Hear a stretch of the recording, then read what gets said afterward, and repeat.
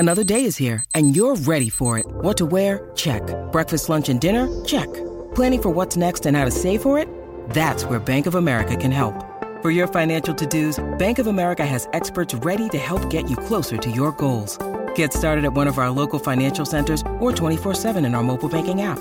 Find a location near you at bankofamerica.com/talktous. What would you like the power to do? Mobile banking requires downloading the app and is only available for select devices. Message and data rates may apply. Bank of America N.A., member FDIC. When you need mealtime inspiration, it's worth shopping Kroger, where you'll find over 30,000 mouth-watering choices that excite your inner foodie. And no matter what tasty choice you make, you'll enjoy our everyday low prices, plus extra ways to save, like digital coupons worth over $600 each week. You can also save up to $1 off per gallon at the pump with fuel points. More savings and more inspiring flavors make shopping Kroger worth it every time. Kroger, fresh for everyone. Fuel restrictions apply. Welcome to Change Your Mindset podcast, where it's all about believing in and executing on different and innovative ways to strengthen both your leadership and communication skills to help increase your success, and especially in today's disruptive business environment. One of the most effective ways of building stronger leadership and communication skills is by embracing the principles of improvisation. Yes, that's right, improv. Your host, Peter Margaritis, is an improv virtuoso. He's also a certified speaking professional and a CPA, also known as the Accidental Accountant. Each episode of Change Your Mindset is designed to bring you different and innovative ideas, thoughts, and behavioral changes on a variety of differing topics, with the sole purpose of strengthening your critical soft skills. We may call them soft skills, but they are the hardest to master. And when we do, greater success and growth is the result. So jump in and start changing your mindset now. Let's start the show. Hey, welcome back, everybody. Sometimes we try to save a buck or two that ultimately may just cost us more in the long run. It was the Sunday after the NFL championship game, and I woke up that morning craving some barbecue. So for lunch, I went to a familiar barbecue joint and ordered a pulled pork sandwich to go. The aroma filled my car ride home. Love that aroma. I wish I had a scent on one of those hanging car odor eliminators. I just love barbecue. When I got home and opened the container, although it smelled terrific, something was amiss. I took the top bun off and looked at the pork. The pork was flat, dry, and it just didn't look good. I added some barbecue sauce with the hopes of reviving the sandwich. However, when I took a bite, I realized that the bun was stale and the barbecue sauce didn't restore the sandwich. I was thoroughly disappointed in this pulled pork sandwich and was wondering what went wrong. Then it dawned on me. The restaurant is closed on Mondays. Being Greek American, I have worked in several restaurants since the age of 12. Side note, when I graduated college, I thought I would be in the restaurant business for the rest of my life. Back to the story.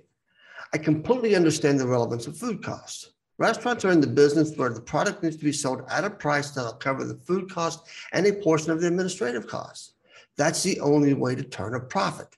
It's that simple. In this case, however, the pork and bun were both from the previous day, old meat and stale bun. The restaurant may have helped to control food costs by doing this, but they created an unhappy customer in the process. A customer who is now most unlikely to make a return visit and will share the story with others. Saving a few pennies is not worth losing a customer.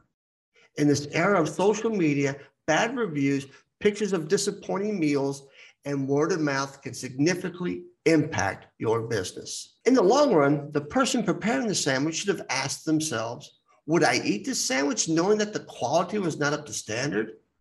The answer should be no. However, company policy might be to use up yesterday's food before using what is freshly prepared for that day. That type of policy is not a sustainable strategy. We all make mistakes. I get it. I'm very empathetic to everyone in the restaurant business, especially during this pandemic. And we must always watch our costs in order to make a profit, but revenue drives that profit. If we don't get return business, we lose revenue, and the business loses sustainability and growth, period. However, there seems to be a new way of controlling food cost, shrinkflation. using less food to help control costs. There's a national sub shop chain that has been using this strategy. I ordered a turkey sub with provolone cheese, lettuce, tomatoes, jalapeno peppers, and mustard. What showed up was a sub roll with very little of the ingredients requested. I have stopped ordering from this chain. Now take this scenario into every business and apply the same analogy. I'll use the professional speaking business as an example. As I do, think about your business. Have you ever attended a conference or seminar that feels like a canned presentation?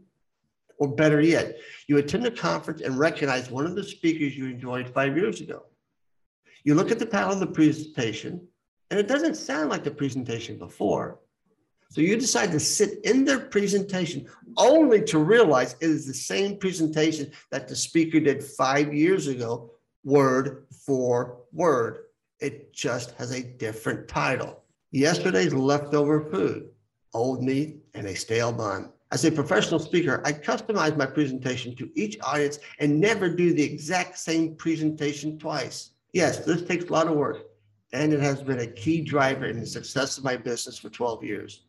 I will never serve leftovers to my audience or client. It's simply not a good business plan or practice. The many years I spent in the restaurant business taught me a lot about customer service that I use in my business today. We all need to remember that we're in the people business.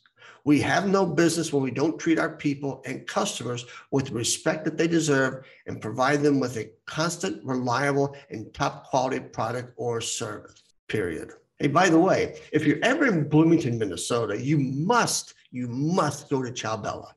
Ciao Bella understands its philosophy, provides the best customer service, and backs it with a quality product. If you happen to go, ask for Sue and tell her I sent you. Cheers, everyone, and thank you.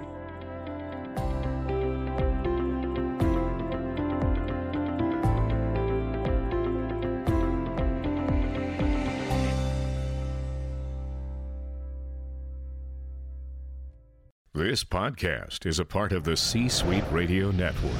For more top business podcasts, visit c-suiteradio.com.